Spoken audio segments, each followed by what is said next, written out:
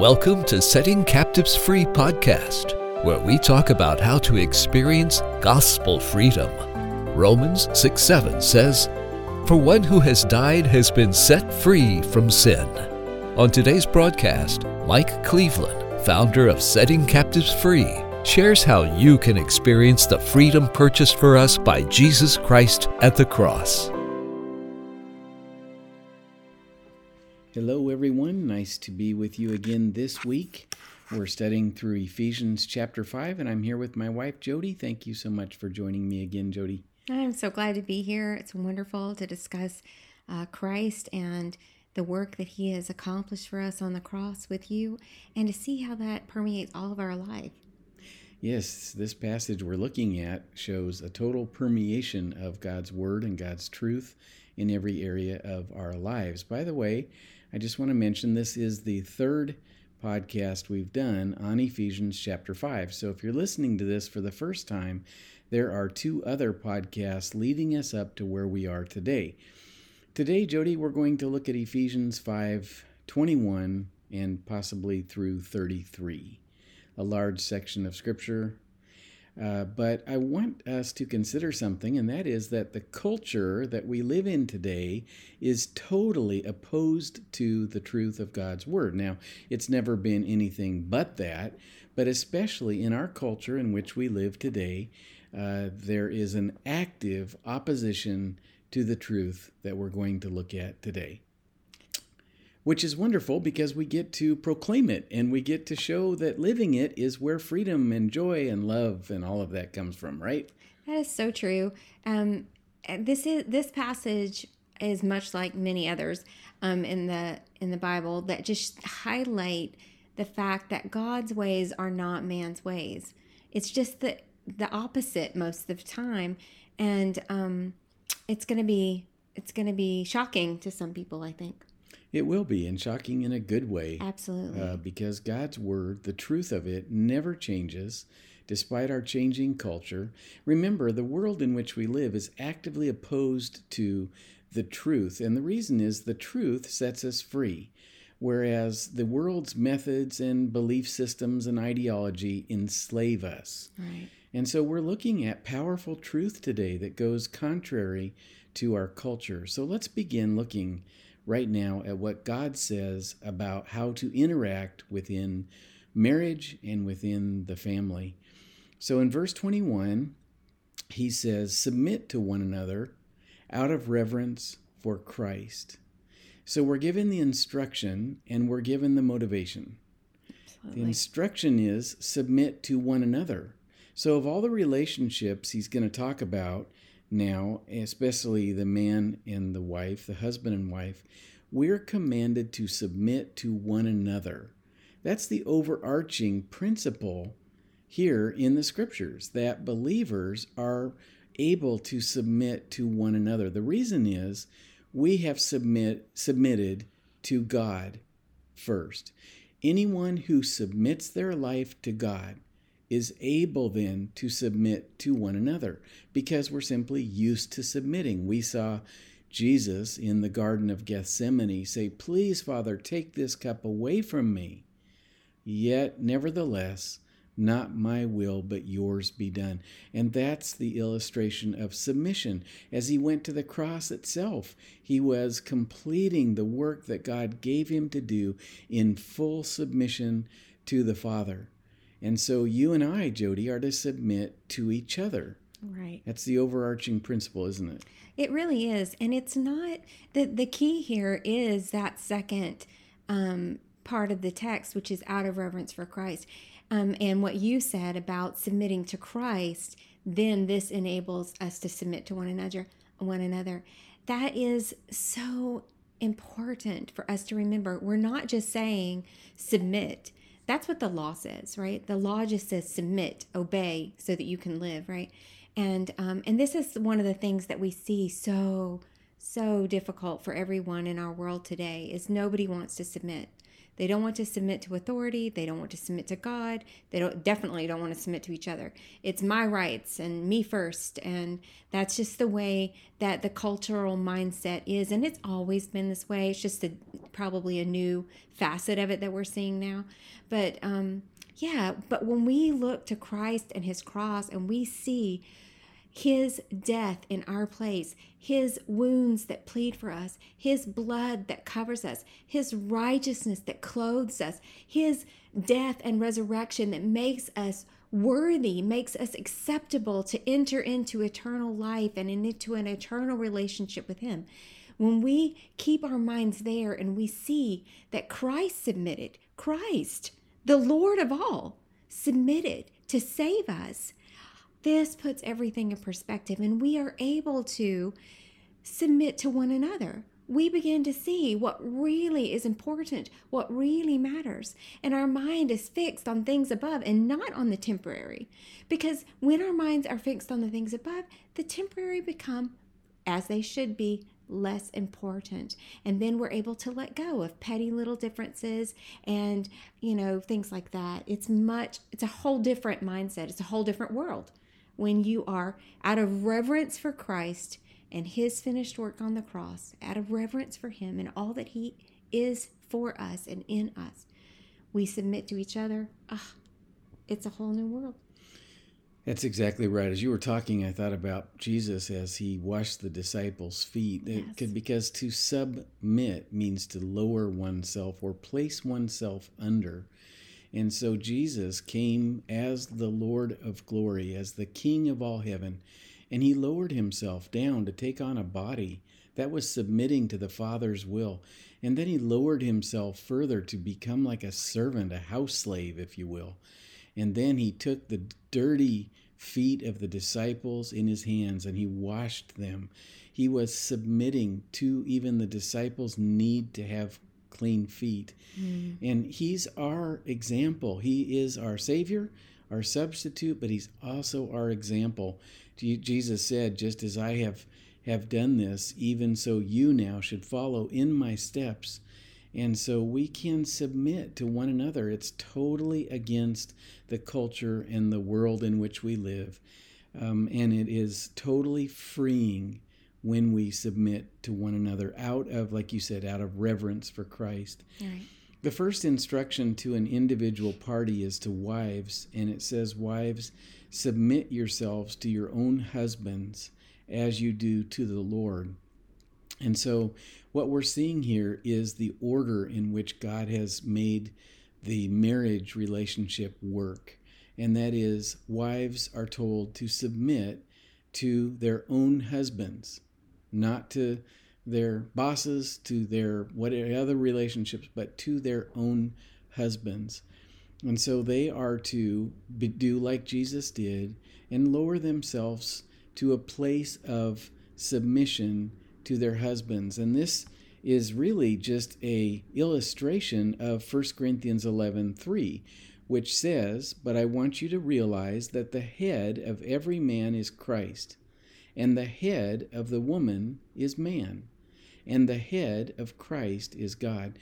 Now, if there has ever been a scripture that goes so contrary to the world in which we live, to the culture in which we have of feminism and women's lib and all kinds of things, it's this verse, to realize that the head of the woman is man. Now, there have been, Jody, and you know this all throughout the ages, religious groups and individuals who have perverted this very message.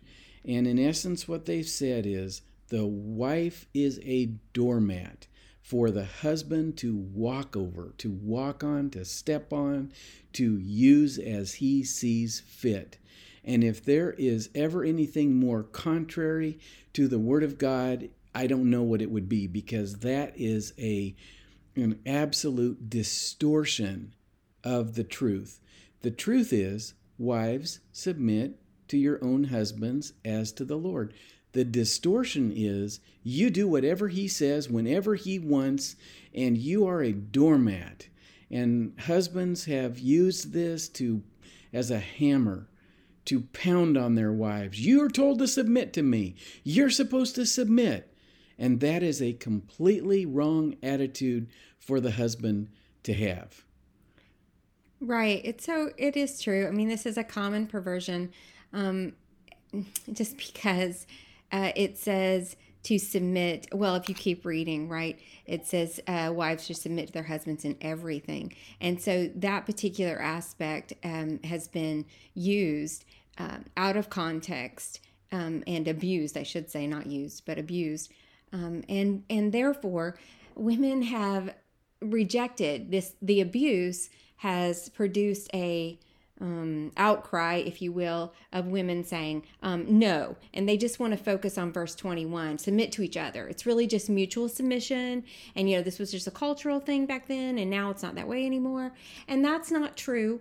It is not true. There has to be a head, right? Whenever you see like a two-headed animal, it's usually a mutation, right? That animal doesn't usually live very long. It's not healthy. It doesn't function well. And that's because we're not meant to be two-headed. We're meant to be a single head and then a body. And so God has ordained that Christ would be the head of man and man would be the head of the woman. And that is the proper order. Just like there's ranks in the military and in government and all kinds of things, the world has adapted this orderliness that God created and designed from the beginning. But the key there for us to remember as wives is as you do to the Lord. So Jesus never asked us to sin.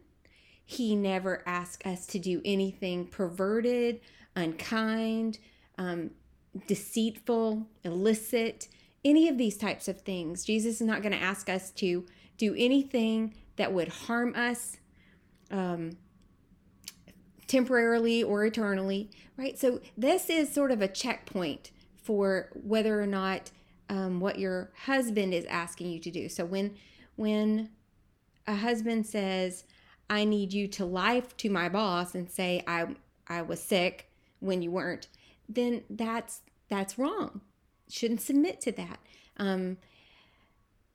The key here is whether or not it is Christ-oriented, cross-oriented. By nature, we are all selfish people, and we all want what we want.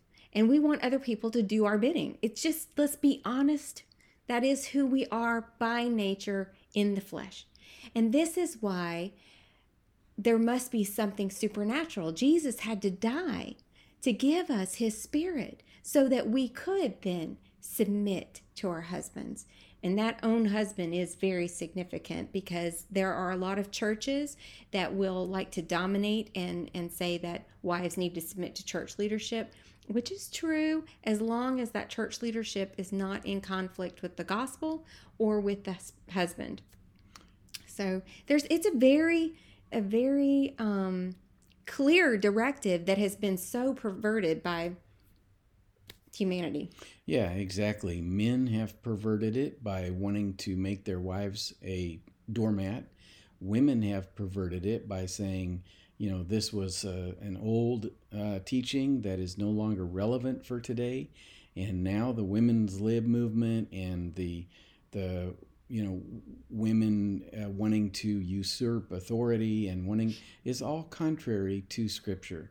And it seems like when people will speak out this truth that they are categorized as people living in the dark ages, following an old book that is irrelevant for today, that our culture is so much more enlightened today than they were back in the dark ages when men were the leaders of their home. That just sounds like some kind of a religion that has nothing to do with our present day. And yet what you discover is that God's word is timeless. Oh, it is. And it really is the most beautiful thing whenever both couples are oriented toward the cross of Christ and seeking to submit to Christ themselves. This becomes a non-issue. It really does. Yeah, because there's a joy in submitting to one another. The wife is glad to submit to her husband out of a reflection of her relationship with the Lord. She submits to the Lord first, so she's happy to submit to her husband. And as we read verse 23, for the husband is the head of the wife, as Christ is the head of the church, his body, of which he is the Savior. So you notice right away then that what we've done is moved from husband and wife to Christ and the church. And we're going to follow that model all the way through to chapter 6. And we're going to show that as Christ is the head of the church, even so, the husband is the head of the wife. It's God's order. That's God's determination, not ours. And so it means that, as you said, there's one head in the family, not two, where there should be no mutations, where there's a two-headed animal. That never works. And God has designed the husband to lead and the wife to follow. It says in verse 24, as the church submits to Christ, so also wives should submit to their husbands in everything. And so what he's done here is shown us that this is how we become Christians. We submit to the lordship of Jesus. Right. We receive a Savior. We receive a Lord. Yes. We say, yes, Lord, I accept your work on the cross as full and complete payment for my sins, and I receive a Lord who leads me. Yes. And the important thing here is this is where we, as wives, get to engage our faith. Because everybody likes to say, oh, yeah, I could submit to Jesus, no problem. He's perfect. But my husband, on the other hand, and it becomes to be like a little joke or something. But it's not a joke. This is a very serious thing. And the thing that we need to do as wives, Christian wives, is that we put our trust in the Lord Jesus Christ, that he will lead our spouse. So whenever my husband asks me, whenever you ask me to follow you in a certain direction, as long as it's not sin, I can say, yes, I submit to that. Even if I don't agree with it, even if I don't think that's the best choice, I can still submit, knowing that God is sovereign. God is in control of you. And so whatever this is, even though I can't see the end of it, even though I might not agree, I can believe that God is working for our good and his glory. And I can follow you knowing that God has got us. We are being held together in Jesus Christ. There's nothing that's going to harm us eternally. So I can follow. That's beautiful. Yeah. That's exactly right. And so let's move on to the role of husbands. In verse 25, It says, husbands, love your wives, just as Christ loved the church and gave himself up for her. And so again, we see our example. We're told to love our wives, our example being Jesus, who loved us and gave himself for us. He died for the church. The husband is, as he is interacting with his wife, given the instruction to love her in a sacrificial way. Mm-hmm. To love. Now, there's none of us who do this perfectly. Even as I'm saying these words, I'm convicted that I do not do this the way that I should, and no husband does. And because we're supposed to be Jesus to our wives, and that's a high standard, but that's the goal. Right. And it's the desire of any Christian's heart to love his wife as Christ loved the church. If you look at Jesus, he went to the cross. He shed his own blood. He gave up his rights. He died to himself. He loved unto death. And this is what motivates the Christian husband. He looks at the cross and he sees the one who suffered in his place and died his death. Mm-hmm. And he's motivated by that. The Holy Spirit there at the cross leads the husband to want to live sacrificially in loving his wife as Christ loved the church. Now, Jody, there is another perversion that we need to talk about here. And that is that some husbands think, and I was taught this decades ago, that to love my wife as Christ loved the church means I will spoil her rotten.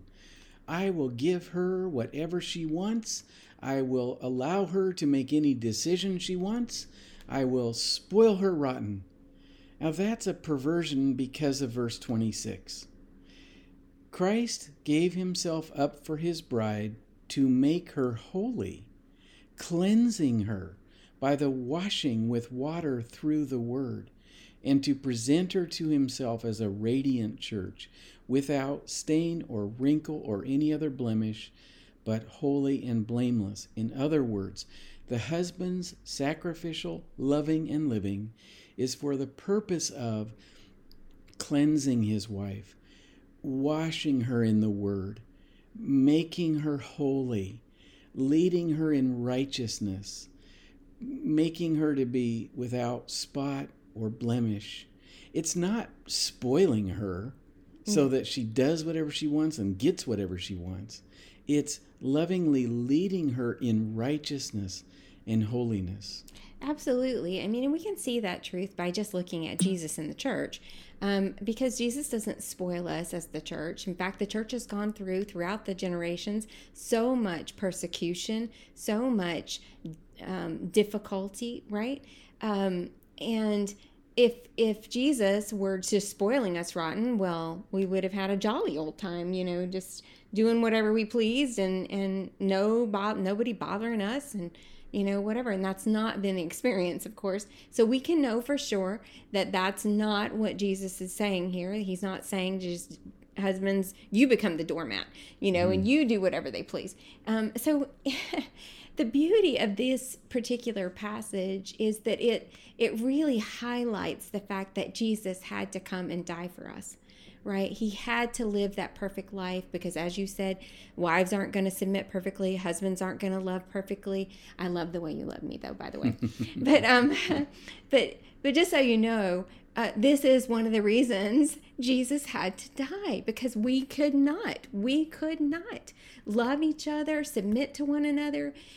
We were born in sin, and our flesh was all that we had. But Jesus, right? But Jesus, this is so wonderful and so beautiful that he would give up his life and breathe out his last and release his spirit so that the Holy Spirit, could come to each of us and live in us, so that supernaturally we could look to the cross together, submit to each other. Wives could submit to their husbands. Husbands could love their wives and lead them in paths of righteousness for Jesus' name's sake. It's so, so beautiful, the cross of Christ, and we can see the importance of seeing Jesus and his death and resurrection for us, preaching that gospel to our hearts every single day so that we can live this out to the glory of God and the good of the body. That's exactly right. And so look what Jesus did. It says, cleansing her by the washing with water through the word. Husbands are to cleanse their wives. Yeah. They are to simply bring out the Bible and to show how whatever scripture they're in points to the cross, right? Where Jesus died. And not just, I've seen a lot of men and women, but seeing a lot of people use the Bible as a hammer, as a weapon even, and preaching, write out all the Bible verses about not lying every time their kid tells a lie or, whatever. This is not what the Bible is for, friends. This is not what it's about. Yeah, it's about, like we say, cleansing, right? Yes. Cleansing, washing. We all live in this world and get dirty. We all experience sin and guilt. And the Word of God is water. It's a cleansing fountain. The Holy Spirit is a flowing fountain. Yes. Where we can wash and be cleansed every day. Jody, every day I'm to take you to the Word of God in some way. Right. It doesn't have to be physically getting the Bible out, although that's where the power is, and that's what we do. That is what we do. But it can be discussing, interacting, talking about the Word of God, and as we do that, the Holy Spirit uses it to wash us. Yes. Because the Word of God is a fountain, the Spirit of God is a fountain. So He cleanses us. Husbands are to cleanse their wives. Yeah. He presents us as a radiant church. Husbands are to use the Word of God to show the wife that she is radiant, that she has no spots or blemishes. Right. Because at the cross, what did Jesus do? He removed your sin from you. Right. Therefore, you are radiant. You have the Holy Spirit in you. You're a radiant bride. Mm-hmm. You have no stains or wrinkles. what that means is at the cross, Jesus removed even the small, even, the unseen sin. He has taken away that which you were supposed to do but didn't. Yes. He has taken it all from you so that you don't even have any stains, small, dark blotches in you at all. Right. You're completely washed and cleansed and perfect, and as seen as perfect in God's eyes. Right. So husbands are to help their wives understand this. Their new identity in Christ. Yes, and to see themselves as God sees them, which is pure and perfect and spotless and blameless. Right. And so this is what the husband is to do. Yeah. Honey, come here. Let me show you your standing with God. Let me show you how God sees you. Right. As beautiful and perfect. Paul says in 2 Corinthians chapter 5 that we don't see people according to the flesh anymore. Right. No. I don't see you according to sin or failures or faults. I don't even see them, Jody. No. That's a mercy. I don't view you according to your flesh. I view you according to who you are in God's eyes. And he says to you, like he said about his son, this is my son, this is my wife, whom I love. With her I am well pleased. And so this is the role of the husband. Right. He's to show her, you have no blemishes. And so what I'm doing is then loving, in verse 28, husbands ought to love their wives as their own body. He who loves his wife loves himself. So the husband's the leader. What he's to do is to take his wife to the cross, to show her standing before God, to remind her of her perfection in Christ, to wash her daily in the Word, even as Jesus washed his disciples' feet, even as he climbed up on the cross and washed all of us from our sins. Thank you. He's to lead in that way. This is the practical way that the husband is to love the wife. Not spoiling her, giving her everything she wants, but leading her, washing her, cleansing her. Well, this is the eternal viewpoint, right? Spoiling is just a temporary thing, and it does not affect an eternal result, right? But this washing, reminding me of my identity in Christ, presenting me in my own mind and in your own heart and mind as who I am in Christ, focusing and orienting our minds in this way, that's eternal. And that keeps in focus the cross of Christ that has achieved these wonderful gifts for us.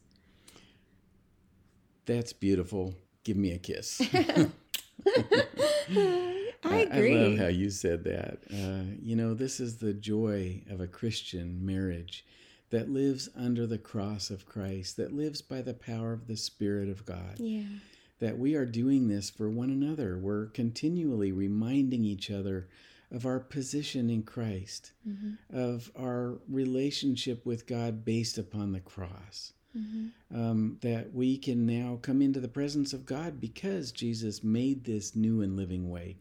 Through his death, the temple veil was torn in two from top to bottom.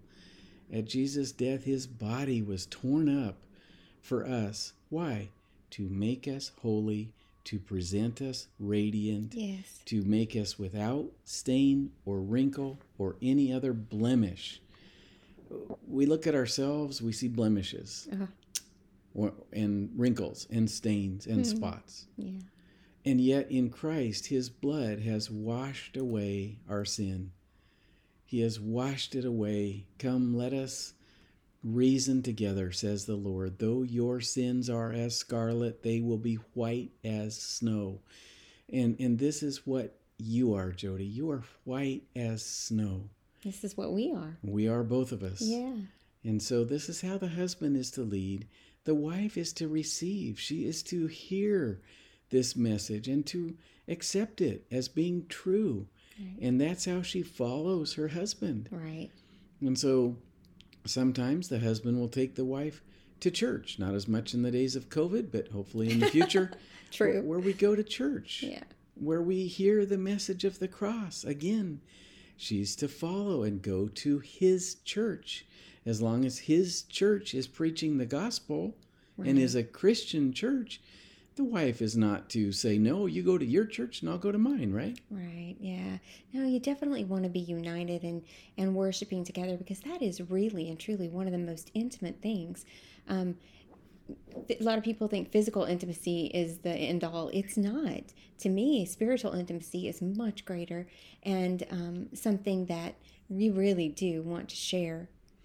Exactly right. Well, let's close with this. We left off at verse 28. Next time, we'll finish our study of Ephesians 5 by looking at verses 29 to 33. Okay. Jody, wives submit to their husbands. Husbands love their wives is a way a Christian marriage works beautifully. It really is. Works in the way that God designed it to work. Mm-hmm. It's a powerful testimony to the world. As the world looks on and sees a husband truly loving his wife, you know, our family ought to know, wow, Dad loves Mom. Yeah. They ought to know, the onlooking world ought to see, wow, that man loves his wife. That's what we ought to be known for, you know, in this context. The context ought to be, wow, she submits with joy. Mm-hmm. Not that she stomps her feet and says, well, okay, if you insist. Not that. Well, and even in that, I think a lot of times when you're submitting according to the scriptures, people don't even know that that's what you're doing. You just look like a great team. Yeah. You know, you look like, wow, they just work well together, and they don't even know. It's not a, gosh, she sure is submissive. You know, it's not like that. That's right. It's just good teamwork. That's exactly right. Yeah. And it works well, lasts a long time. It does. Such a gift. Thank you, Jesus. Father in heaven, we come to you asking you to heal hurts in marriages. Yeah. We ask that you would replace worldly ideologies, the theology of our culture, and replace it with the truth of your word and the power of your spirit, that more marriages would experience this wonderful joy of living by the truth, for the truth sets us free, and they might experience the power of your word as they see the cross of Christ and the submission he did to make us clean and holy and pure. That husbands and wives would rejoice that we now have our roles defined for us clearly, and we're able to see how we're to live together in love. Lord, I thank you so much for this lady sitting beside me. I thank you so much for Jody and her love and her willingly and joyfully submitting to me. And I thank you that we can come to you together, and we ask for somebody hearing that they might receive the good news of the gospel of Jesus Christ right now, and the forgiveness of their sins and new life in Jesus Christ. And we ask this in Jesus' name. Amen. Amen. This has been a podcast of Setting Captives Free. For more information or to enroll in free interactive courses on finding freedom, please go to settingcaptivesfree.com. Tune in next time for more truth that sets captives free.